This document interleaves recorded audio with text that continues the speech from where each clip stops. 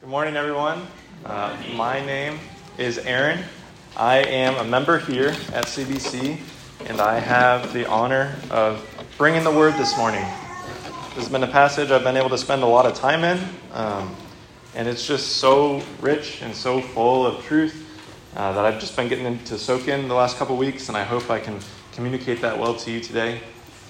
God, just help me to speak clearly. I pray that your word would just come through, be clear to your people. I pray that we would leave here trusting in you all the more, our firm foundation, our cornerstone, the living stone. In Jesus' name, amen. So, you've probably heard the phrase, you are what you eat. But this morning, the phrase is, you are what you are built on. If you are built on Jesus, you will reflect Jesus. You will look like Jesus looks. You will reflect the foundation that you're standing on, the living stone that you're built on. You don't have to think too hard about this to understand that principle. Even if you take Jesus' parable of the two houses, the one that's built on the stone, the one that's built on the sand, representing people that hear and obey and people that hear and don't obey. Right, when Jesus is telling this parable, he doesn't go into any detail of what the house actually looks like. The only thing you know about the house is that it's built on the stone.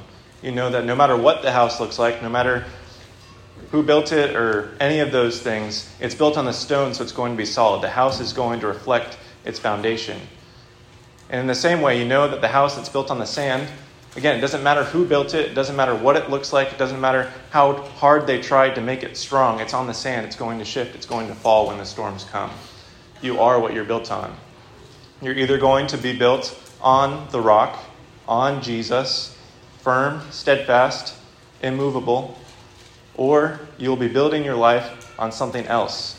You'll be building your life on sand, something that will not last, and something that will eventually result in you stumbling over the true stone, over Jesus, and being crushed. I personally got to understand this truth very clearly a few weeks ago. We've had some raccoons in our attic. And so I went up there to hunt for some raccoons to try to figure out where they were getting in so I could seal any holes. And the first rule of walking in an unfinished attic is you stay on the rafters, you stay on the boards. Do not leave the boards. Those are your sure foundation. Everything else is shifting sand and will not support your weight. And so I went up there. I was wandering around our attic, which is a mess, by the way. Don't recommend going up there. Realized very quickly I am not going to find any holes where raccoons are getting in. So I looked around trying to find a nest. And as I was stepping down on one spot, I realized, wait, that looks like a board, but that is not a board. And so I didn't step on it. And then kept going, kept looking around, finished up, was headed back down. And in that same spot, looked like a board, didn't think about it this time, and stepped right on it. And as I was standing there, I immediately knew I am not on the sure foundation anymore. I heard a little cracking, and it supported my weight for about like a second and a half. And then there I was going through it. I'm all athletic and stuff, so I braced myself and didn't fall the way through. But I was sitting there in my ceiling with my legs dangling into my bathroom, realizing I had stepped on something that was not a sure foundation. Still working on fixing that up. But the point is, we have to keep sight of the foundation. We have to look down. We have to see who we are standing on. We are standing on Jesus, the firm foundation. If we are on him, we will not be put to shame. But we can be tempted, even just like Carson was talking about last week, to turn to sinful defenses, to trust in other things. If we aren't careful about what we're standing on, we'll find ourselves standing on something that will not last. We'll find ourselves with our feet dangling into our bathrooms. So we know,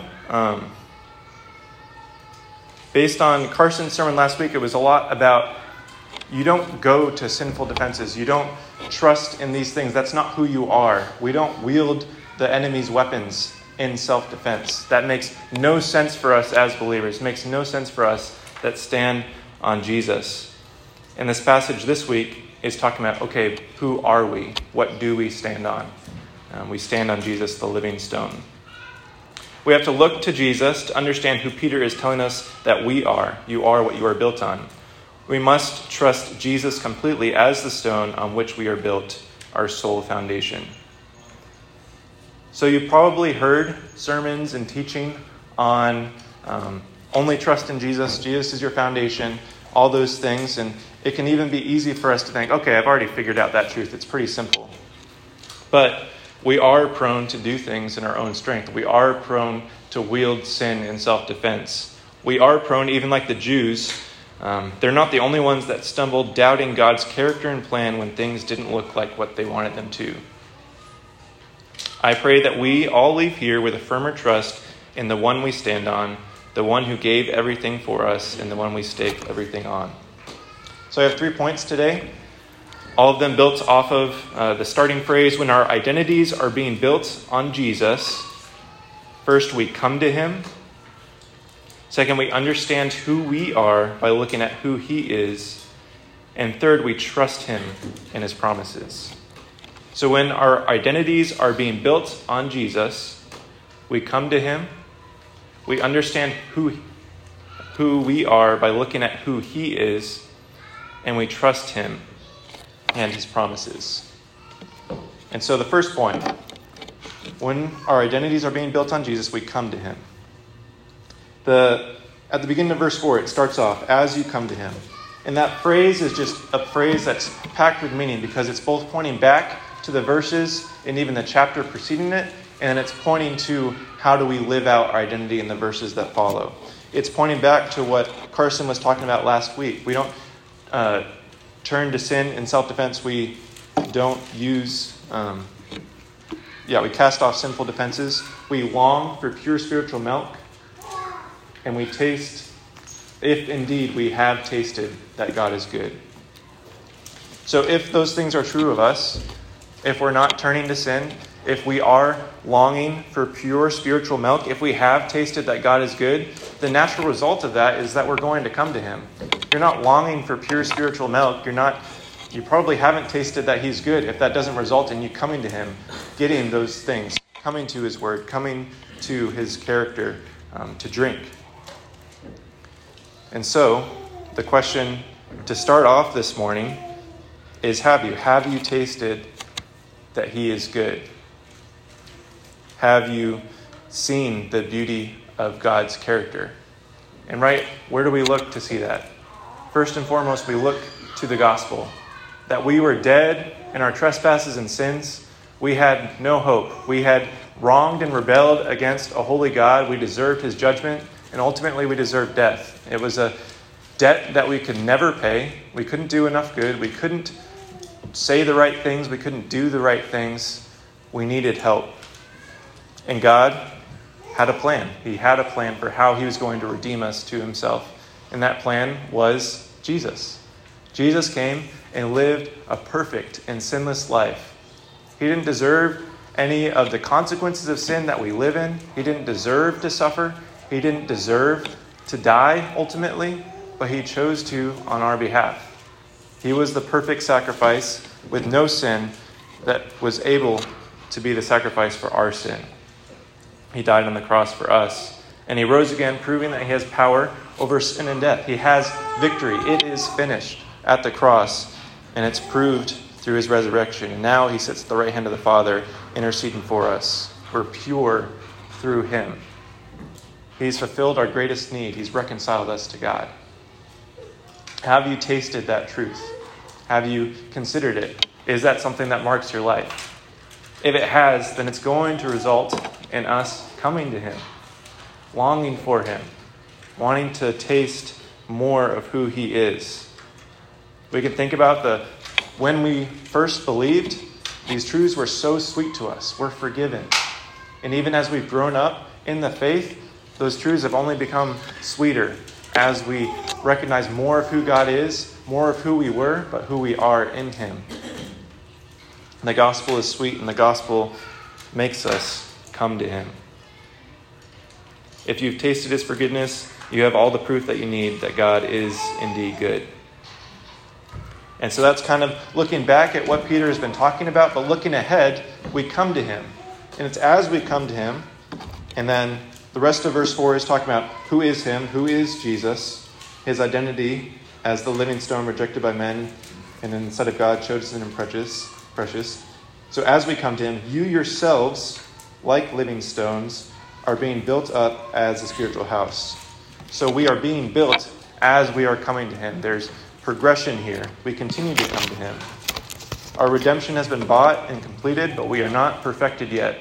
We are still sojourners. We are still exiles, longing for his return and longing for all these things to be made complete, to dwell with him. So, come to him. Second point.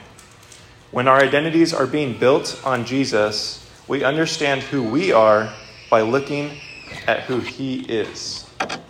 So the only way that we're going to understand who Christ has made us to be is if we understand who Christ is first. We're called living stones, but we first must understand that Jesus is the living stone. He's the spiritual house. He is a holy priesthood. He has fulfilled the need for sacrifice. And as we want to understand who we are as the spiritual house, the holy priesthood, and spiritual sacrifice offers, we understand who he is in those things first. We look to his perfect example, to his perfect model, to understand who we are. And let me prove that that's intentional from Peter. So it's clear in these verses, okay, just as Jesus is a living stone, we also are living stones. But Peter means, I think, a lot more than this. I think he means everything that he's calling us. He's saying that Jesus also is, and we look to him as our foundation in those things and our model in those things. One clear example where he's already talked about this is it says in verse 16, "You shall be holy, for I am holy." That call to follow in who he is. I'm holy, and so you should be holy in the same way. You should look like me in that holiness. That's the call there. The clearest example of this is in chapter 2, verses 21 through 24. And it says, "For to this you have been called, because Christ also suffered for you, leaving you an example." So here, Christ's suffering is actually talked about as an example to us. It goes on to say, so that you might follow in his steps. Again, we're following in Jesus' steps. He is the model. We look to him to understand how we ought to walk. "He committed no sin, neither was deceit found in his mouth. When he was reviled, he did not revile in return. When he suffered, he did not threaten, but continued entrusting himself to him who judges justly." And so even some of the sins that it's specifically saying that Jesus didn't commit brings us back to chapter 2, verse 1 that Carson was talking about last week. Don't put on deceit as a defense. Don't put on slander as a defense. Jesus did not ever commit any deceit. And then talking about reviling being like slander. He didn't revile in return for the reviling he was receiving. He is our perfect model without sin. We ought to be like him. And 24, "He himself bore our sins in his body on the tree, that we might die to sin and live to righteousness. By his wounds you have been healed." Even him and his death and resurrection, we reflect that in our death to sin and living to righteousness. Jesus is our model. There's many more verses all throughout this book that are talking about Jesus is this, you also be this, just like Jesus is. So yeah, just wanted to prove to you that's what Peter is meaning when he's describing who we are, when he's describing our identity. And so first, let's look at Jesus, the living stone, to understand what it means that we are living stones. Verse 4, "As you come to him, a living stone rejected by men, but in the sight of God chosen and precious." Okay, when a Jewish reader is reading this verse, immediately all these lights start to flicker and ring because he's using language of a well-known prophecy in the Old Testament. He's talking about the prophetic stone. So the Jews are familiar with this, and these are the verses that are in 6 through 8 that are quoted. These are all talking about this prophetic stone, this messianic hope that the Jews had. They understood him as one that would come, that would be in the midst of opposition and all these things, would be a steadfast and sure hope, steadfast and sure victory. And they understood it as, okay, we, the Jews, when this rock comes, this rock of salvation comes, we're going to trust in him. And the nations that are opposing us are going to be the ones that reject him and stumble over him. God's going to deliver us through this rock. And we know that that's not actually what happened. But that was really probably their understanding coming into these prophecies, is this rock is for us, and this rock is going to crush the nations on our behalf. So that's seen in the stone language, that's seen in him being rejected by men, and that's seen in him being chosen and precious, kind of reflecting those prophetic verses that we see in 6 through 8 that we'll get to a little bit later. And so, it's clear, based on what Peter is alluding to in the Old Testament, that he's talking about the cornerstone. He's talking about the foundation. He's talking about the one on whom everyone is being called to build their lives on. There's clear language of that. But it's interesting that he's calling him the living stone, because in none of the Old Testament prophecies is this prophetic stone referred to as the living stone. And so, in order to understand this, we can actually look at Acts 4. If you want to turn with me right there real quick. Here, Peter is speaking, and he makes the same reference when he's establishing Jesus' identity while being questioned by the religious leaders. So the disciples, Peter, he's healed a man. Now they're being questioned by the religious leaders. And this is Peter establishing Jesus' identity to them. Acts 4, 10 through 12. Let it be known to all of you and to all the people of Israel that by the name of Jesus Christ of Nazareth, whom you crucified, shots fired, whom God raised from the dead, by him this man is standing before you well. This Jesus is the stone that was rejected by you, again, shots fired, the builders, which has become the cornerstone. And there is salvation in no one else, for there is no other name under heaven given among men by which we must be saved. So Peter starts off establishing Jesus' identity as we would expect.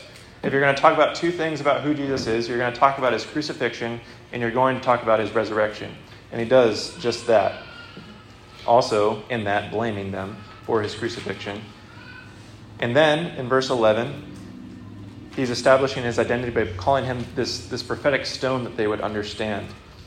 This Jesus is the stone that was rejected by you, the builders. And so this is a bombshell. They're thinking, okay, the nations are going to be the ones that reject the stone, but Peter is accusing them, no, you are the builders. You are the ones that have rejected the stone. You denied that Jesus is the Messiah. You denied the stone of salvation, the rock of salvation, and you even came to the point where you crucified him. You have done that. You are the ones that have rejected him. But he's the cornerstone. He's the rock on which we have salvation. And I think that's alluding to, this stone is not dead. This stone is not gone. It hasn't been tossed aside. No, it's come, and it is the foundation. It is the rock on which we must be saved. And so, with that in mind, that reference, when Peter is calling Jesus the living stone, I think he's highlighting Jesus' resurrection. He's highlighting that he's the cornerstone, that he's been raised again, and now we stand on him. Everything is built on Jesus' death, burial, and resurrection. He has made us pure in that. So he's the living stone rejected even alluding to his death, but in a larger sense, just alluding to people will reject that Jesus is the Messiah. We don't have to look far around us to see people that are stumbling over him, that have rejected Jesus as the Messiah, as the one that they have to build their lives on if they are to be saved. And he is the chosen and precious stone. In chapter 1, Peter has already talked about the prophets realized that they were prophesying that what they were talking about wasn't for their own time. It was for a time to come. It was God's plan all along. He's been alluding to this stone coming all along.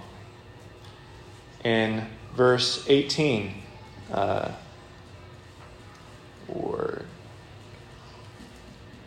in verse 20, chapter 1, verse 20, it says, "He was foreknown before the foundation of the world, but was made manifest in the last times for the sake of you." Again, this has been God's plan all along. He was chosen. This is the precious linchpin of history. This is how God has chosen to make salvation available to us. It's through him, the God-man, coming down, living a perfect life, sacrificing himself, and being raised again. Jesus is the living stone. Jesus is the resurrected cornerstone. Jesus is the foundation. And so what does it mean that we are living stones in light of Jesus' identity as the living stone? Right? We have to understand who he is to understand who we are. And so we, as living stones, reflect those same truths made possible because of Jesus. We already read it, but in chapter 2, verse 24, it says, "He himself bore our sins in his body on the tree, that we might die to sin and live to righteousness. By his wounds you have been healed." And so in the same way that this living stone is the one that was crucified and raised again, we also have died to our sins and been raised again to new life in him, to life in righteousness. That idea of that baptism represents, right? We're dying to ourselves and we're being raised with him. In the same way that Jesus was rejected by man and Jesus continues to be rejected by man, it's promised to us that we also will be rejected. We also will be persecuted. We also will suffer for his name's sake. And just as Jesus was chosen and precious, we also are chosen and precious by God. In verse 9 it says, "But you are a chosen race, a royal priesthood, a holy nation, a people for his own possession." We too are chosen. We too are his possession. And if we're bought by the precious one's blood, how precious are we? We are precious in his sight. We are living stones just like Jesus. And so, what does it mean? So living stones is our individual identity. We individually are living stones, but that identity points to a greater identity, and that is brought up as we get into verse 5. Talking about you yourselves, like living stones, are being built up as a spiritual house, to be a holy priesthood, to offer spiritual sacrifices acceptable to God through Jesus Christ. And so we, as living stones, we don't just stay just a living stone sitting there by ourselves. That completely defeats the purpose of who we are. The idea of living stones points to the need for these stones to come together to make a spiritual house. Stones, when they're by themselves, are just stones. But stones, when a builder takes them and puts them together, become a beautiful building. So, these next parts of our identity, these are not I am a spiritual house, I am a priesthood, and I offer spiritual sacrifices. No, they're we are a spiritual house. We are a priesthood together, and we collectively in unity offer spiritual sacrifices. It is so opposed to your identity as a living stone if you try to do these things apart from the believers sitting next to you. You must do these things alongside them. Christ unifies us together. It's pure rebellion against him to try to do these things on our own. We need one another. We need him. We are built on him, the cornerstone. And so, just driving this point home, a priest, rocks by themselves, they're just rocks, right? When they come together, they're a spiritual house. When we come together, we are a spiritual house. A priest that is a part of no priesthood and never operates within the temple is no priest at all. That is an impostor. Steer clear of that priest. He's not a priest. And then, if we are offering spiritual sacrifices, either individually or even if we're offering sacrifices in disunity with one another, that is no sacrifice that will be pleasing to God. It's empty.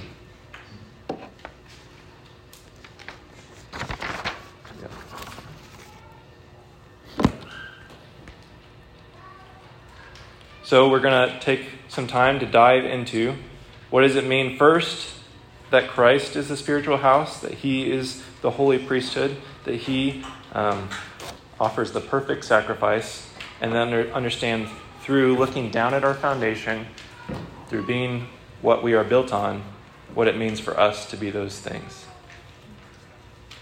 Christ, he was Emmanuel, God with us, God fully in the flesh. When you were talking to Jesus, you were talking to God. He was the mobile tabernacle, right? Wherever he went was where God's presence was at. And in the same way, we continue that as the church. We are called the body of Christ in 1 Corinthians 12:27. We continue to live out being God's presence to the world. We continue to live out being Jesus' body. And again, that's not something that we do individually. That's something we do as we come together as believers. In Acts 1:1, it says, I wrote to you about all that Jesus began to do and teach. With the implication of that being that Jesus is continuing to work in the world. And he's doing that through his church. He's doing that through his people. We are his presence to the world as we come together, as we are built up in him. In John 13:35, 34 through 35, we see that as we love one another, people will know that we're his disciples. As we interact with each other, as we're called to do, people will see that we are his, that his presence is among us. How we interact with one another, how we live amidst one another, how we are unified as a church reflects his presence. Our gifts within the body are given not to build up ourselves. They're not for us as individuals, but they're for each other. They're for the building up of the church. Yeah, are you inward focused as you gather, as you're around the body? Are you focusing on what you can get, or are you focusing on the people around you, on building them up? Just like this picture of Jesus being the cornerstone, right? He's the first stone that's laid. He's the stone on which everything else is dependent on. You choose every other stone you put in this building based on the cornerstone that you lay first. And every other stone is dependent on that cornerstone. We are unique stones, right? But he's gifted each of us. He's made each of us unique so that we can fit with one another, so that we can reflect his presence to the world. Secondly, we're called a holy priesthood. And we know that Jesus, he is the perfect high priest, and he is our perfect intercessor. Romans 8:34 says that he is at the right hand of God and is indeed interceding for us. The only reason that we can be priests at all is because Jesus is our priest. He is our intercessor. We can come directly to God's presence only through Jesus. And we know that he is holy. He was pure. He was perfect. He is perfect. Yeah, and we're called to reflect that. And that's not something we can do in our own strength. It's something that he's given to us. He's given us purity and holiness in himself through his death, burial, and resurrection. And so, as priests, what does that look like for us? How do we live out being priests in the image of our foundation, in the image of Jesus? We intercede for one another. We care for one another. We call one another. Come into God's presence. Come, be with him. Come, let's go to his throne. Let's read his word. Let's pray. Let's be thankful to him. Let's praise him. Come and see the God that we worship. We have direct access to God through Jesus. Do we take advantage of that often? Is that something that marks our lives? We're a poor priest if we aren't often coming into God's presence. Call one another to that. Also, we intercede for the lost and dying world around us. We declare Christ as the cornerstone to a world that doesn't have Christ as their intercessor. We say, you must stake everything on him. You must recognize that he is the only name under heaven by which you can be saved. He's the only solid foundation on which you can build your life. Come to him. Stand on him. You have to. Sadly, some people don't, right? Some people reject that. Some people stumble. But it's our job to push on and to continue to show people who is Jesus the Christ, the Savior. Next, we're called to offer spiritual sacrifices. And we know that Jesus was the perfect sacrifice, really the one that ended all sacrifices. He paid the debt of our sin. He took that death for us and rose again. Jesus was the perfect sacrifice.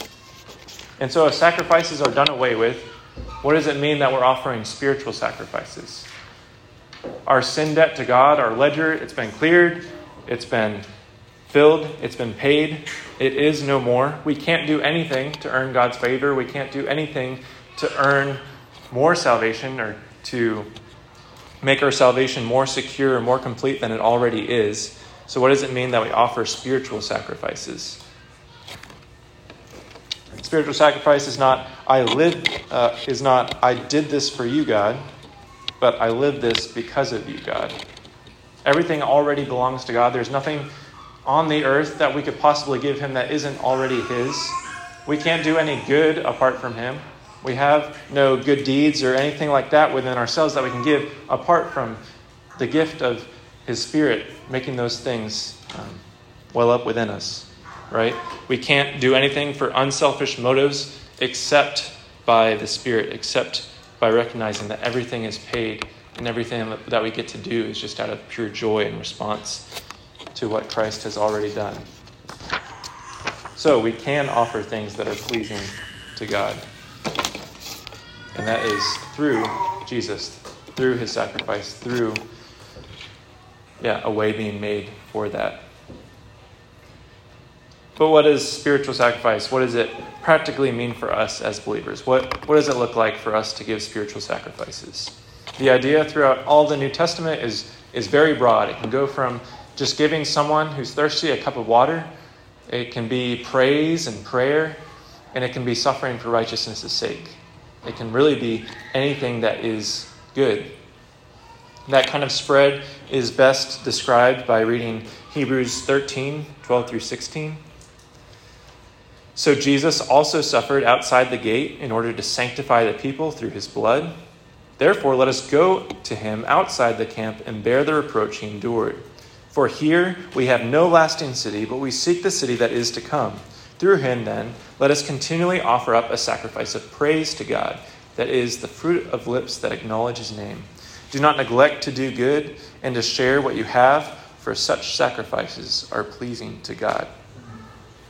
And so the idea is that we offer things that are pleasing to God, that we do through him.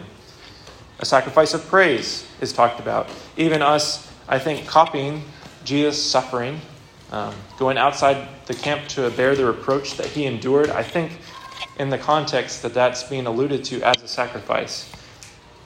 In 16, don't neglect to do good. Just share what you have. These sacrifices are pleasing to God. And I think all of these are within the scope of what Peter is talking about here in verse 5. But I think Peter actually has a little bit more of a specific view on what a spiritual sacrifice is. So 9 times in 1 Peter, he talks about just doing good. Like, do good. And 7 of those 9 times, when he's talking about doing good, he's talking about it in the context of suffering and hardship. And so I think to Peter, here's an example. All right. An example of that is chapter 2, verse 12. Keep your conduct among the Gentiles honorable, so that when they speak against you as evildoers, there's persecution kind of happening there, they may see your good deeds and glorify God on the day of visitation. So as we're doing good, as we're spoken against as evildoers, and they see our good deeds, they glorify God for that. That's pleasing to God. But it's in the context of suffering. In 2:20, For what credit is it if when you sin, you are beaten for it, you endure? But if when you do good and suffer for it, you endure, this is a gracious thing in the sight of God.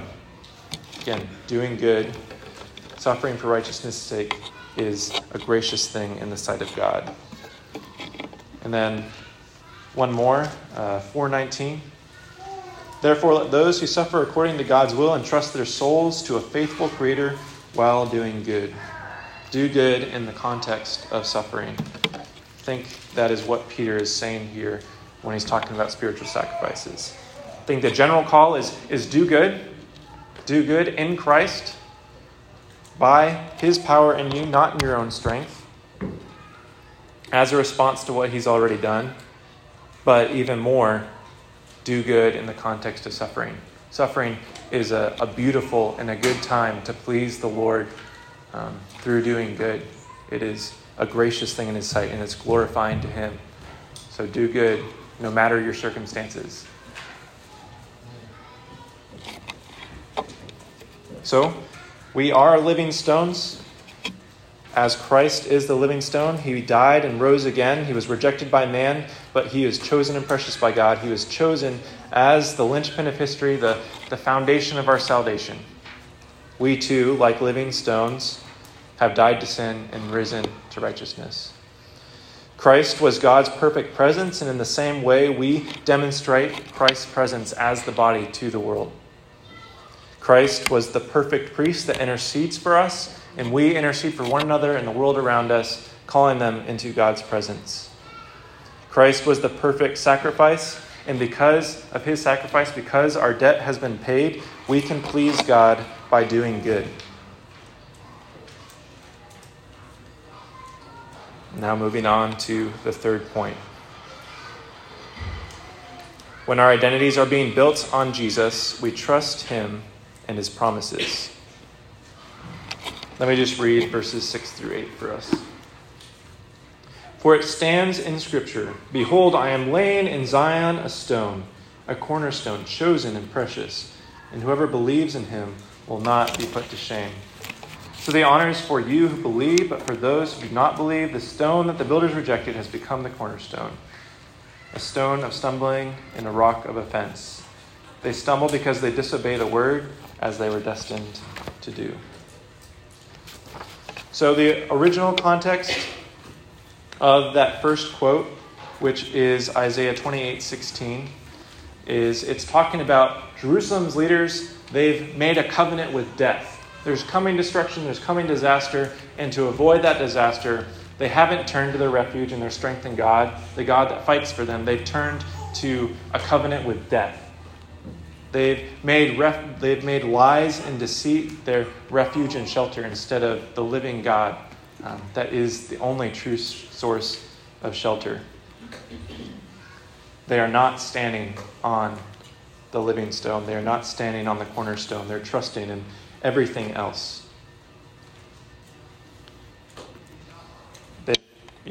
They've forgotten who God is. In Psalm 118, the next verse that's referenced in verse 7, the context of that is there's overwhelming opposition, there's discipline coming, but in the midst of that, there's victory and salvation through this wild card stone that comes on the scene and brings salvation, though some reject it. And so in the same way, the Jews, when they're confronted with the reality of Jesus the Messiah, they miss it. They've been waiting all this time for the Messiah to come. They've been waiting for this prophetic stone. And when they finally see Him, when they're presented with the mystery of the gospel being revealed in Jesus, the missing piece to the puzzle that makes sense of everything that's happened so far, they say, no, that's not it. And they toss it aside. They reject it. They say, that's not what salvation will be built on. That's not the cornerstone. And they become the builders that rejected the stone. And many still reject that stone to this day.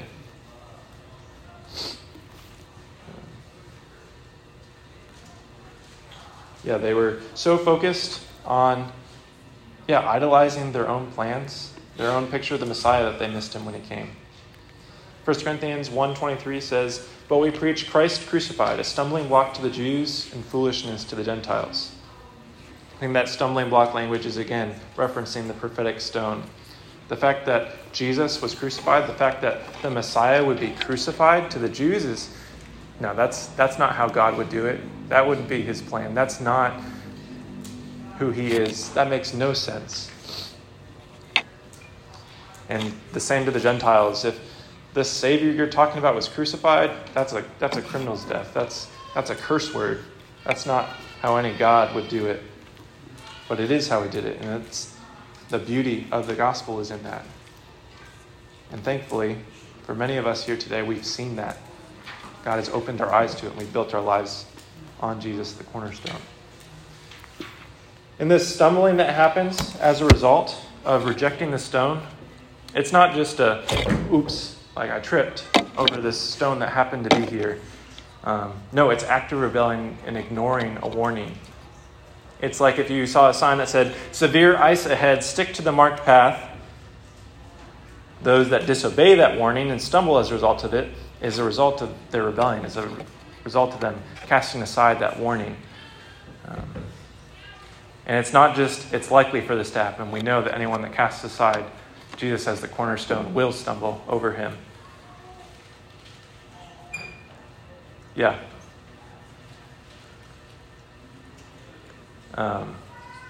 In the same way, we call out to those around us. We say, this is the only way. Put your full trust in Jesus, the cornerstone, the only means of salvation.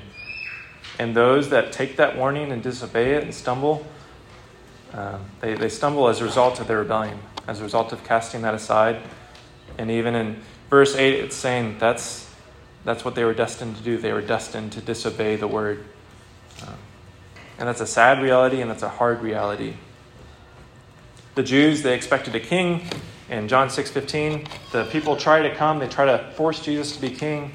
In Acts 1:6, the disciples recognize, okay, you've done all these things, but when are you going to establish your kingdom? There's still this messianic expectation that the Messiah is this coming king, and he will be the coming king when he returns. The Jewish leaders, they expected a fellow idolater of the law because they were idolizing the law and building their lives on it instead of their relationship with God. They were doing sacrifice instead of obedience. They were doing ritual instead of relationship with their God. And they expected the Messiah to reflect that. And when he didn't, they rejected him. Do we ever believe that we have a better plan than God? I know that for most of us here today, we do stand on Jesus, the cornerstone. He is our solid foundation. We trust him. We've built our lives on him. They shape how we live, right? We are what we are built on. We reflect him. But do we trust him in everything? Or are there things that shake our trust in Jesus, our cornerstone? If we trust him in this, we ought to be able to trust him in all areas. If he has done the biggest thing, if he's satisfied our need for a Savior, if he's satisfied our sin debt to God, like what more can we demand of him? He's given us all that we need.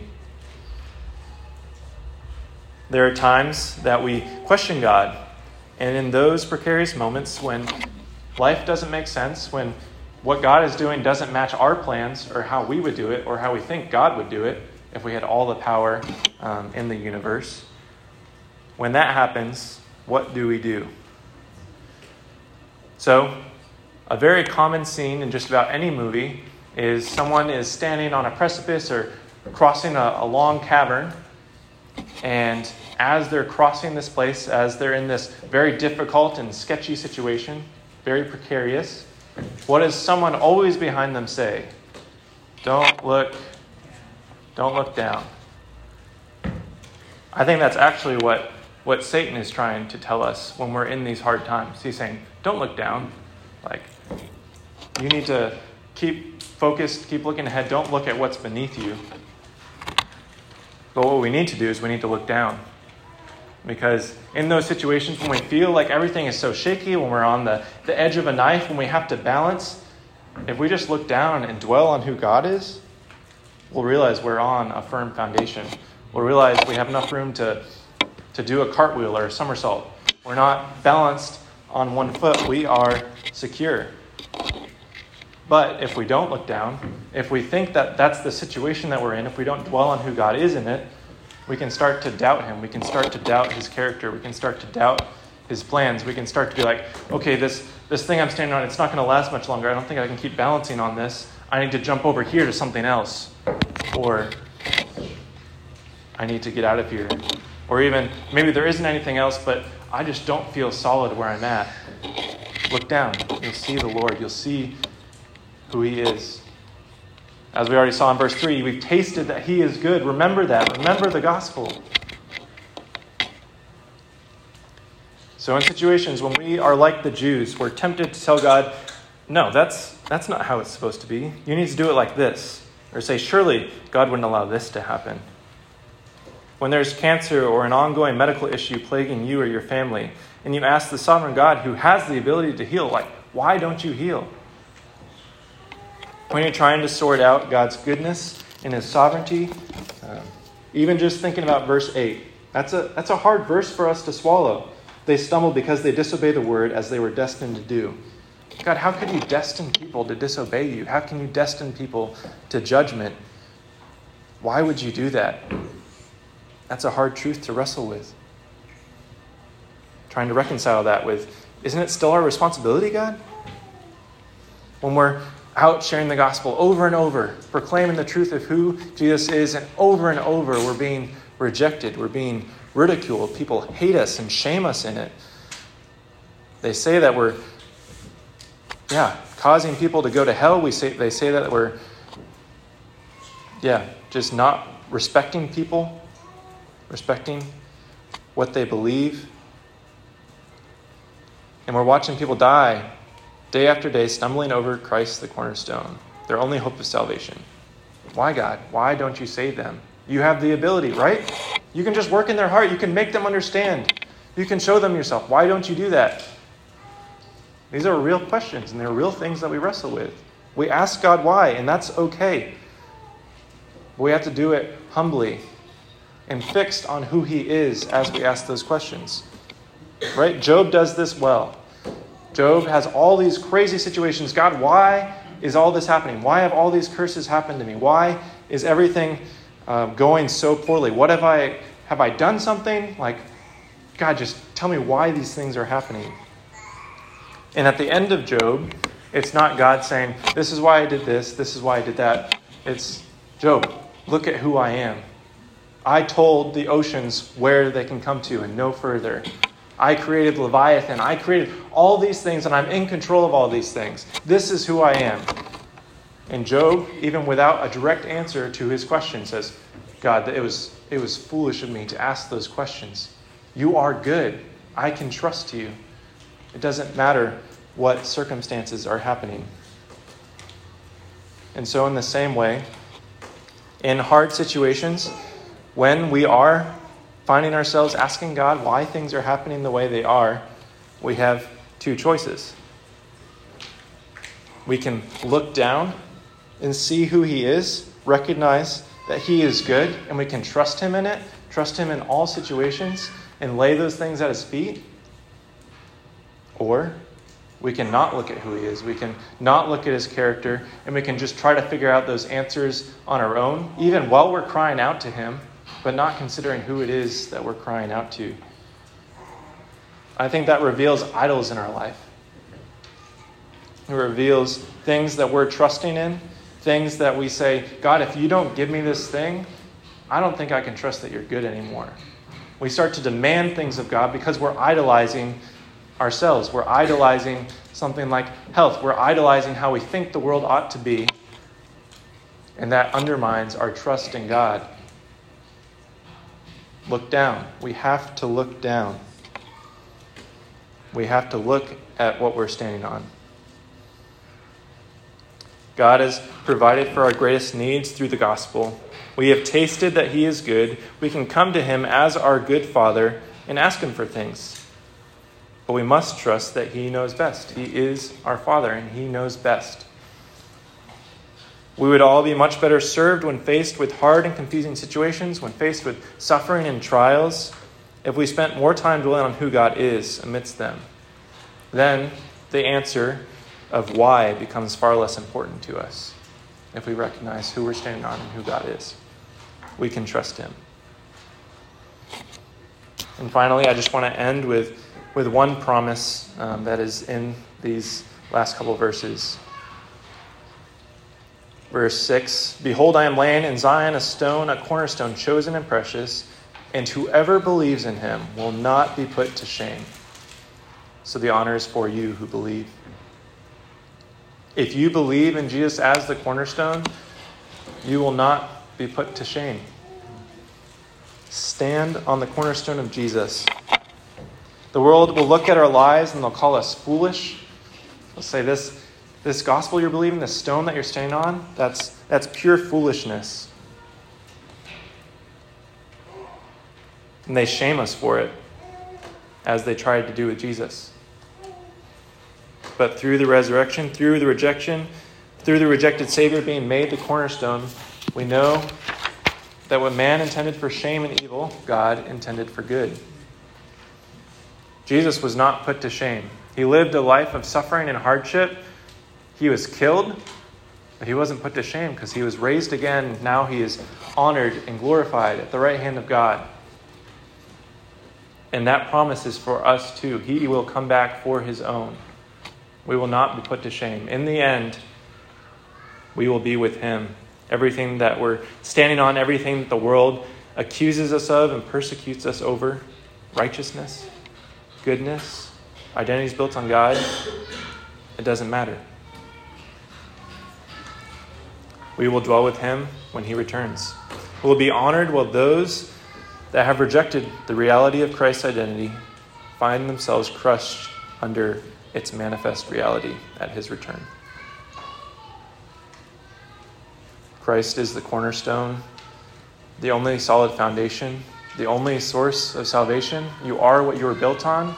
Look at your foundation and you'll understand who you are. Trust in your foundation and you'll find that you are secure and you will not be put to shame. Dear God, thank you that you are our foundation. Thank you that you are secure. I thank you that you are trustworthy, that you are good. I thank you that you've shown us that you are good, that you've shown us the gospel, that we know all we need to know about you to know that we can trust you. And Lord, even beyond that, you've given us so many blessings. You've worked in our lives in so many ways. As a good Father, you've given us so many gifts. God, we praise you for that. We thank you for that. We don't deserve that. God, I pray that we would come to you. We would long for spiritual milk. We would remember how good you taste. And that would drive us to you. That would drive us to live out our identity as living stones, our identity corporately as a spiritual house, as a priesthood. That we would offer so many beautiful and pleasing spiritual sacrifices to you. And I thank you that all of that is only made possible through Jesus. The mystery of the gospel revealed, the mystery of the Messiah revealed. God, you've saved us and you've given us something sure to stand on. Help us to understand more of who you are so that we can understand more of who we are and live it out to your glory. In Jesus' name, amen.